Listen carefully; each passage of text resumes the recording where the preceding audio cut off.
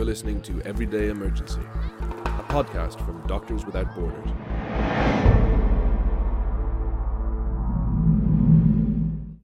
Welcome to Everyday Emergency. I'm Nick Owen from Doctors Without Borders, also known as MSF. The COVID-19 pandemic has killed hundreds of thousands and disrupted people's lives across the world. While the novel coronavirus will likely affect millions of people for years to come, MSF is particularly concerned about healthcare services that aren't related to COVID-19 becoming overshadowed in the race to respond to the pandemic. We are particularly concerned for women and girls who are disproportionately affected by crises.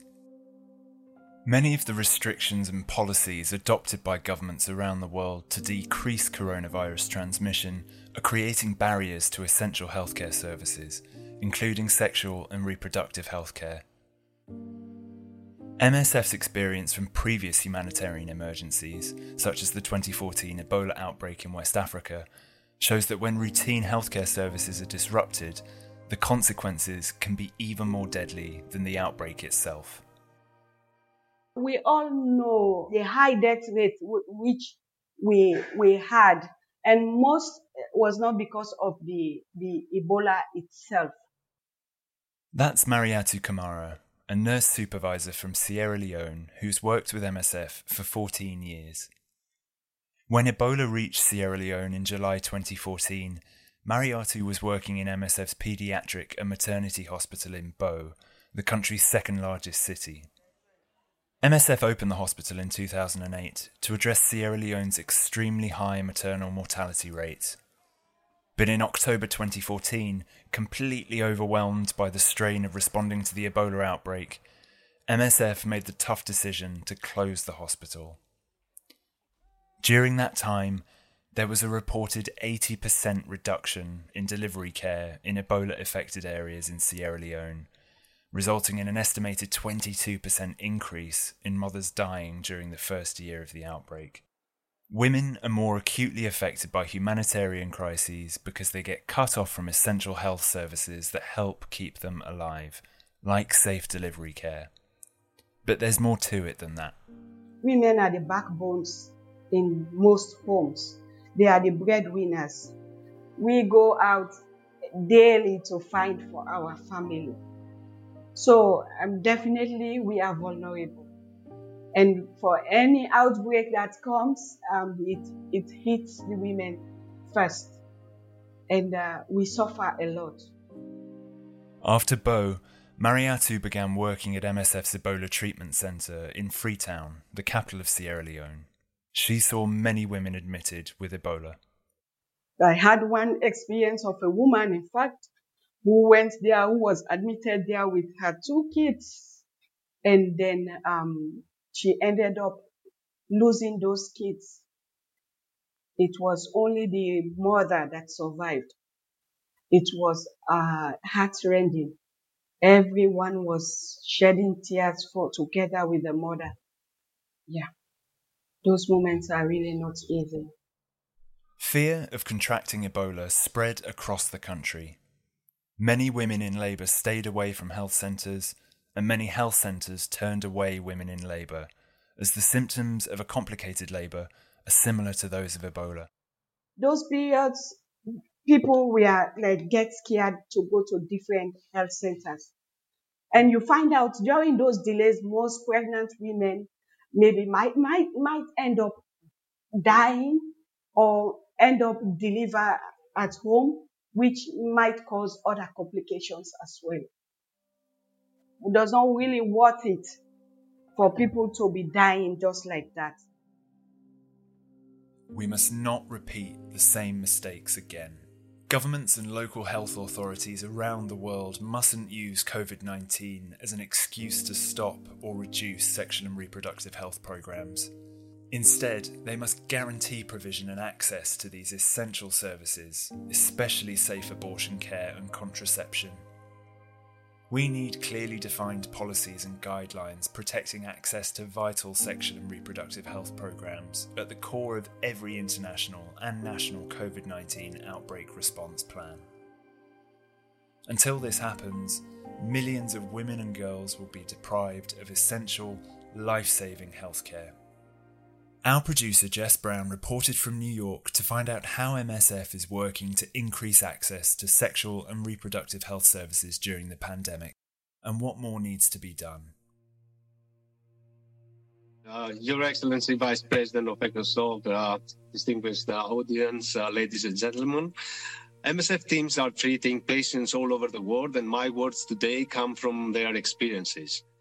On June 9, the international president of MSF, Dr. Christos Christou, delivered a statement at the 2020 United Nations Economic and Social Council Humanitarian Affairs segment. He called on governments to use their influence, power, and policies to provide healthcare for all. He also spoke about many of the ways our patients are being denied access to essential healthcare. So this pandemic has brought suffering, fear, and death to populations everywhere, but its impact is not shared equally. Many of the most vulnerable have already suffered terribly due to a lack of state investment in healthcare for all. MSF is committed to caring for all of these groups, but governments must step up and recognize their own responsibilities.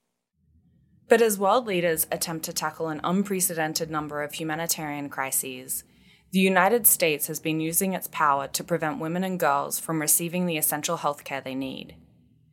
The US has been pushing UN members to strike all references to sexual and reproductive health from an important resolution before the Council on strengthening emergency humanitarian assistance. A contribution from the US to the draft resolution stands out in red ink. It reads, US cannot support references to sexual and reproductive health in this text. This is not the first time the US has used its tremendous leverage as the largest funder of global health and humanitarian assistance to block international efforts and resolutions containing the words sexual and reproductive health. But the awful reality is that more women and girls could die because of the pandemic's disruption on sexual and reproductive health services than from the coronavirus itself. I've spent the last couple of months talking to my colleagues around the world, just to get a sense of how women's access to sexual and reproductive health care has been affected where they work.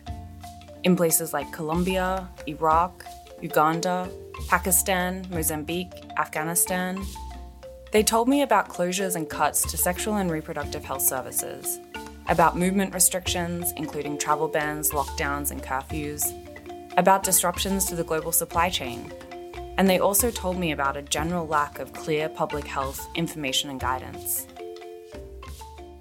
So my name is Khaladi Mphahlele, and I'm originally from Limpopo, so it's in the northern province of South Africa. And then I've been working with MSF since 2017 November, so it's about 3 years now I've been working with MSF.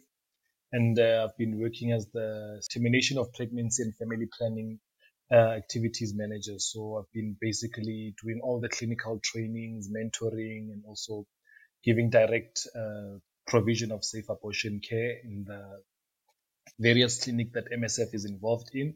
I spoke with Khaladi at the end of May. He works with MSF in Rustenburg. Rustenburg is a mining city in the northwest province of South Africa. It's the heart of South Africa's platinum belt. More platinum is mined here than anywhere else in the world. The outskirts of Rustenburg are dotted with informal settlements, rural areas where migrants from neighbouring countries settled years ago, seeking employment and a better life. But job opportunities are few and poverty is widespread. People live on top of each other in shelters haphazardly constructed with corrugated steel. Social distancing is near impossible, and many people don't even have access to clean water. In response to the COVID-19 pandemic, the South African government imposed its highest level of lockdown, level 5, on March 27, meaning that people could only leave the house to go to work or get groceries. But many people in Rustenburg, especially those living in informal settlements, have informal day jobs in barbershops and hair salons, at small shops in the community that sell food and snacks, or on the side of the road selling fruit and vegetables in town, which means there was no work for them to go to. Some people were stuck at home, many without income or money for food or transport if they needed medical care. Haladi told me that in the first 4 days of the lockdown in South Africa, the number of complaints of sexual and gender-based violence lodged through the National Police Hotline tripled. There were 2,300 calls lodged in just 4 days. Women calling the hotline spoke in whispers, unable to leave the house and afraid to be overheard by their attackers, often members of their own family. If anything, this represents a massive underreporting. From a previous survey conducted by MSF, we knew that almost 95% of women never report to a health facility about the incidents of rape. South Africa has one of the highest rates of violence against women in the world. But due to underreporting, measuring this number accurately in any country is difficult. Since 2015, MSF has run and supported several sexual and reproductive health projects in Bozjanala district, where Rustenburg is, in partnership with local health authorities. In addition to community outreach and health education in more than 20 schools in the district, MSF supports 4 Homoto care centres that are dedicated to treating survivors of sexual violence. Homoto means place of comfort in Setswana, one of the official languages of South Africa and the most commonly spoken language in Bozjanala district. These care centres provide an essential package of medical, social and psychological care for survivors of sexual and gender-based violence. Sexual and gender-based violence was a widespread emergency even before COVID-19. I think that the COVID-19 just brought a light into it, that we are basically underestimating the number of sexual and gender-based violence that takes place within the different households. And then in contrast to the rising number of hotline complaints, there was a reduction of the women that were reporting to the facilities. So you could see that there were people calling out for help, but they were not able to leave their houses to get to the clinic. And it wasn't just victims of violence who were not seeking care. MSF also supports the sexual and reproductive health units in 2 of the community health centres in Puking and Boetekong. The health centre in Boetekong also houses a Homoto care centre. Women in the community come to these clinics for a range of services, like safe abortion care and family planning. At the centre in Puking, 80% fewer patients came to seek safe abortion care during the lockdown. And in April, women coming to receive family planning dropped from 2,000 to 800. COVID-19, like we all know, it's an international pandemic that hit us all by storm. Nobody was actually ever prepared for it. So in the first few weeks of the national lockdown in South Africa, so MSF discovered that the CTOP services had been either stopped or deprioritized, where nurses were being moved from the units. CTOP stands for Choice of Termination of Pregnancy, a term commonly used in South Africa. It's just another term for safe abortion care. And by deprioritized, Haladi means that nurses were being reassigned from the sexual and reproductive health units to COVID-19 projects. Even in one of the Homoto care centres we support, one of the 2 nurses was reassigned to another department. On top of this, the national guidelines sent by the Department of Health stated that all elective procedures must be stopped. But the guidelines didn't specify what elective means, and many facilities interpreted safe abortion care as elective and non-essential and stopped providing these services. So when we realized safe abortion care services were being interrupted during the pandemic, MSF decided to make a very clear statement to the Department of Health, hospitals, and community health centres. Termination of pregnancy is not an elective procedure, and safe abortion should be seen as an emergency, because if it's not done, they'll find a way to have it done, and you'll have to deal with the complications in the hospital. MSF teams around the world witness firsthand the death and suffering caused by unwanted pregnancy and unsafe abortion. In 2018, our teams treated over 24,000 women with abortion-related complications, some of which were fatal. So we also made other changes to ensure that women could get access to safe abortion care safely during the lockdown. All facilities are required to screen every patient for COVID-19 symptoms before they can enter. We also screen people to make sure that they are only coming for essential and emergency services. Otherwise, they have to come back when the lockdown is lifted. But the community health centres we support don't just offer sexual and reproductive health services. They offer a whole range of primary health care. So to make sure women seeking safe abortion care were not being turned away during the screening process, we decided to split people into groups before they're screened. Everyone seeking sexual and reproductive health services is prioritized and screened by a health worker instead of a guard. Everyone seeking safe abortion care is seen that same day. We came to a conclusion: those who are seeking safe termination of pregnancy, they would be seen, but if not possible, we'd screen them. At the Community Health Centre in Peking, we normally have the capacity to provide 20 abortions per day, but with staffing shortages and the measures we had to put in place to allow social distancing, like reducing wait room capacity from 50 to 15 and increasing space between beds, we can now only provide 8, sometimes 10 abortions every day. If we've reached capacity for the day, we schedule the abortion for a later date and prioritize those who are further along in their pregnancy. But some people still can't get to a clinic. At the Community Health Centre in Buitekong, we have a driver service that picks people up, either for scheduled appointments or if they call our hotline. But this doesn't cover everyone, especially those who are now afraid of going to a health centre during the outbreak. We implemented telecounseling where patients could actually, or victims could actually call into the centers, and then we offered telephonic counseling for them during that time of the lockdown when it was intense. Since April, our social worker and counsellor have provided more than 265 telehealth sessions for victims of violence. Haladi says the team is working on launching another telehealth project in the near future so that we can consult with women who are seeking safe abortion care and prescribe abortion medications over the phone. It's quite safe because when it's done in the right way, everything is explained to the woman. She's really empowered to know what to do if the bleeding doesn't stop, what to do if in case of emergency numbers are given to them, and we also make sure that they've got access to emergency healthcare services. But research shows that over 99% of abortions with pills do not have serious complications.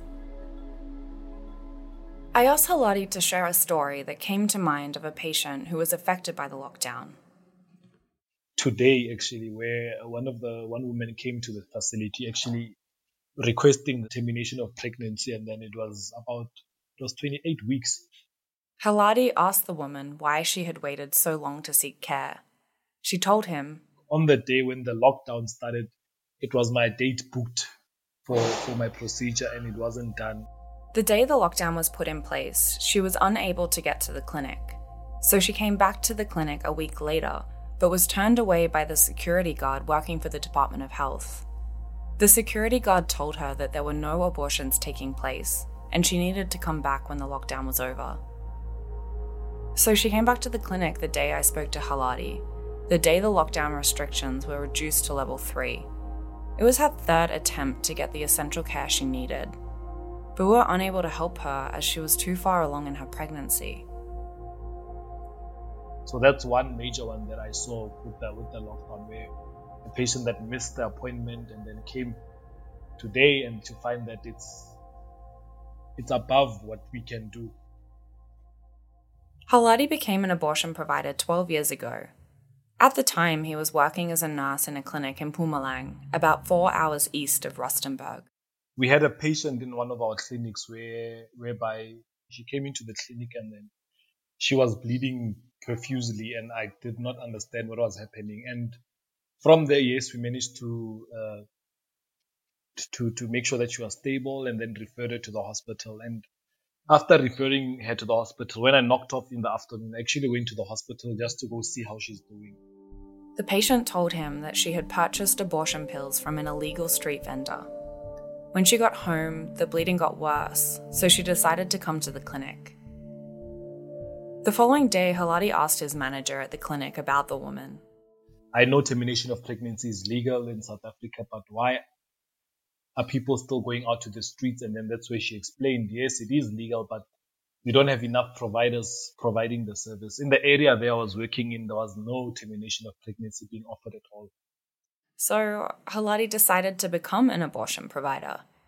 He did the training and started up safe abortion services in the clinic where he was working. From there, I never turned back. I view it as a health service, and that I'm helping people in need. And for me, that's always been the thing that's kept me behind. why I kept on doing, regardless of what people say about it, is the woman's choice on what she wants with her body. That's for me, that's always kept me in that field of doing terminations of pregnancy and also becoming a clinical trainer. A few weeks after I spoke with Haladi, I interviewed another colleague across the Atlantic Ocean in Honduras. She lives in the industrial hub of San Pedro Sula, a city in the Cortés department that borders Guatemala and the Caribbean Sea. So my name is Maura Lainez. I'm a medical doctor who works for MSF Honduras. Maura grew up in San Pedro Sula and has worked with MSF in the neighboring city of Choloma for 2 years. Choloma is the third largest city in Honduras and one of the most populated areas of Cortés department. The city attracts people from across the country looking for work in Choloma's many factories, known locally as maquilas. If something you're wearing says made in Honduras, it's probably from Choloma. But low wages and abysmal working conditions mean that many still live in poverty. Violence is also widespread, and women and girls are most often at risk. But there is no government protocol for the care of victims of sexual and gender-based violence. With this in mind, in the spring of 2017, MSF began supporting a local Ministry of Health clinic in Las Chincheras neighborhood of Choloma. The clinic's a little pink building surrounded by palm trees. Today, most of the staff are MSF staff, but it's still the only public maternity clinic in Choloma and the only center that offers 24-hour care. Maura is part of MSF's community outreach team. They travel to community health centers and schools around Choloma to provide health education and counseling, and just to let people know about the free services MSF's clinic offers. My position is more in the community. Before this epidemic, this health situation, we were actually really linked in the community. Cortés Department is a transportation hub and home to one of Central America's largest ports, which might explain why it was the first area in Honduras to be hit by COVID-19. It now has at least 50% of the country's cases. On March 17, the Honduran government put in place an absolute quarantine. They closed all borders, halted all taxis and public transport, and except for essential workers, people are only allowed out of their houses every 2 weeks based on the last digit of their government ID. But like in many places where MSF works, Maura says people live day to day, so staying home just isn't an option. It's hard to see a mom or a dad with 3 babies in their house saying, "Mom, I'm hungry," and they don't have money. So they have to go and expose themselves so they can get money so they can buy food for their babies. It's kind of hard seeing them debating if they go out and bring food or they stay in and starve. At the beginning of the lockdown, the government ordered all of their hospitals and clinics, except the clinic in Las Chincheras, to stop all non-emergency services. According to the Ministry of Health, contraception services are not emergency care. Many staff have been taken away from smaller community health clinics to work with the COVID-19 response. Others have been forced to stay at home due to their age or other health conditions that might put them at greater risk of death if they contract COVID-19. And between 30 and 40% of community health workers have already become infected with the disease. People working in these centers also have to buy their own personal protective equipment, which has become increasingly expensive. So it's not surprising that many of these clinics have had to shut their doors completely. This means that MSF is the only clinic currently providing sexual and reproductive health care in Choloma. It's also the only maternity center in the area. The only other facility women can go to have their babies is a 35 to 40-minute drive away in San Pedro Sula. But as I said before, during the lockdown, there's no public transport, not even taxis, no ambulance service, and most people don't own cars. And some women are just afraid to go there, as those hospitals are also serving as COVID-19 treatment centers, and they're full. Throughout the lockdown, MSF's clinic has stayed open 24 hours a day. But last week, 18 of our staff members were being quarantined at home with COVID-19 symptoms, so we had to reduce some of our services, like prenatal care for women who are not high-risk pregnancies. We've continued most other services though, including contraception care and deliveries. In fact, even though it's almost impossible to travel anywhere, our average births per month have increased from 55 to 75. But MSF was forced to suspend its outreach program, meaning Maura and her team had to find a way to continue their work from home. Right now we're doing what is called telehealth that we're doing through phones, trying to reach to all these people who are in need of a consult and they don't want to go to a health center, or they can't go to a health center, or they're so scared to go out to a health center because of the epidemic. MSF started the telehealth program during the lockdown because new protocols from the Ministry of Health allowed doctors like Maura to consult with patients and prescribe medications over the phone. But Maura finds this new way of working challenging. Last time I have a patient that she even cried on the phone because she was like, I missed my appointment at my health center because it's closed and I'm scared I might get pregnant. And I don't want another baby, and I know my husband doesn't want another baby. And he was like really clear about that. And if I get pregnant, he will leave me. So you find these kind of situations around the community and you say, wow, why this is happening? For me, it's outrageous. In my case, it's outrageous. Honduras is one of only 6 countries in the world where abortion is completely illegal. Not only that, but the law also prohibits the use of emergency contraception. Under no circumstance can a woman in Honduras have an abortion. Even if she's been raped, or the pregnancy means she'll have to drop out of school or lose her job, abortion and emergency contraception is illegal. Even if she can't afford to feed her child, or if she's a child herself. She cannot even have an abortion if the pregnancy will risk her life. Actually, family planning is really important because it's not just a right, it's a decision you make when, how, and if you want to have a baby or not. So it's frustrating to them not to have access to this. It's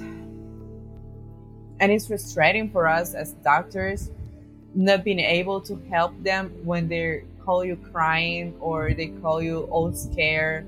Oh, I'm afraid I missed my appointment and I'm going to get pregnant. I'm going to lose everything. It's really hard. I asked Maura how the word gets out about the telehealth hotlines. We also have one for psychosocial support, mostly for victims of sexual violence. Our social worker knows a lot of people, like a lot. So she started giving out the number and tell them to call. And afterward, it's like, you spread it's like gossip.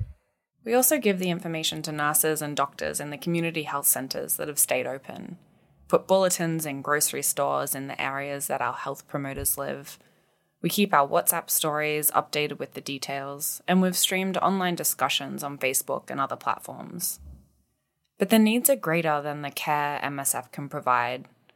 And Maura said she feels that women's access to care during the pandemic, especially family planning, is just being neglected. It's going backwards, actually. It's taking every power the women have over their body, at least this power of choosing if they want a baby or not, even is with a method of family planning.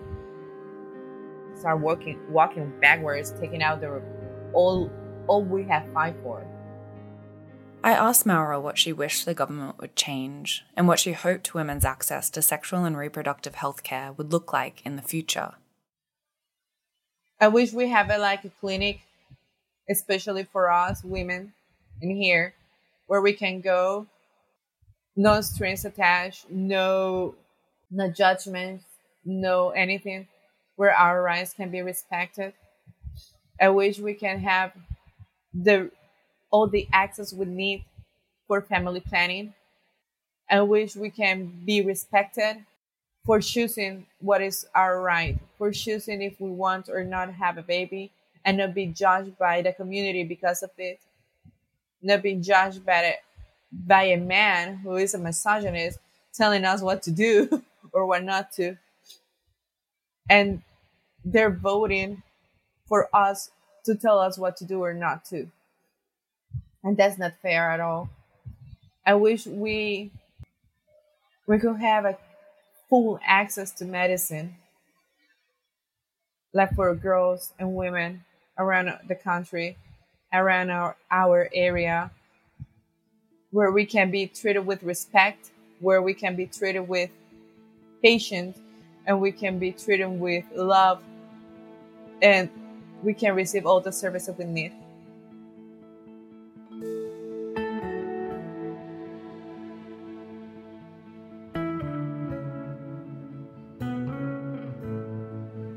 Sadly, we know the actual impact of the pandemic will likely never be measured, because women and girls with no access to care often suffer at home or hidden within communities, and many deaths remain uncounted. So, what can be done?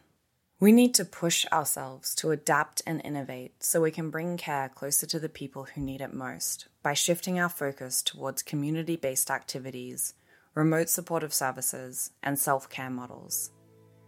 MSF has a chance to reinvent how we provide services to and engage with communities. In settings with mobile and internet services, we need to create and expand the use of hotlines, telehealth services, and SMS systems to disseminate information, respond to questions, and provide remote medical and psychological support for sexual and reproductive health care. Global health actors must act now, or women and girls will continue to die of preventable causes or suffer lifelong injuries simply because they cannot get access to essential care. We must ensure that women and girls have access to life-saving healthcare, including sexual and reproductive healthcare, in the midst of this pandemic and always. Thank you for listening to this episode of Everyday Emergency. For regular updates on MSF's work, visit msf.org. As always, it's your likes, comments and shares that help spread the word about this podcast and the work of MSF. If you can, please leave us a review on iTunes or wherever else you get your podcasts. Thank you.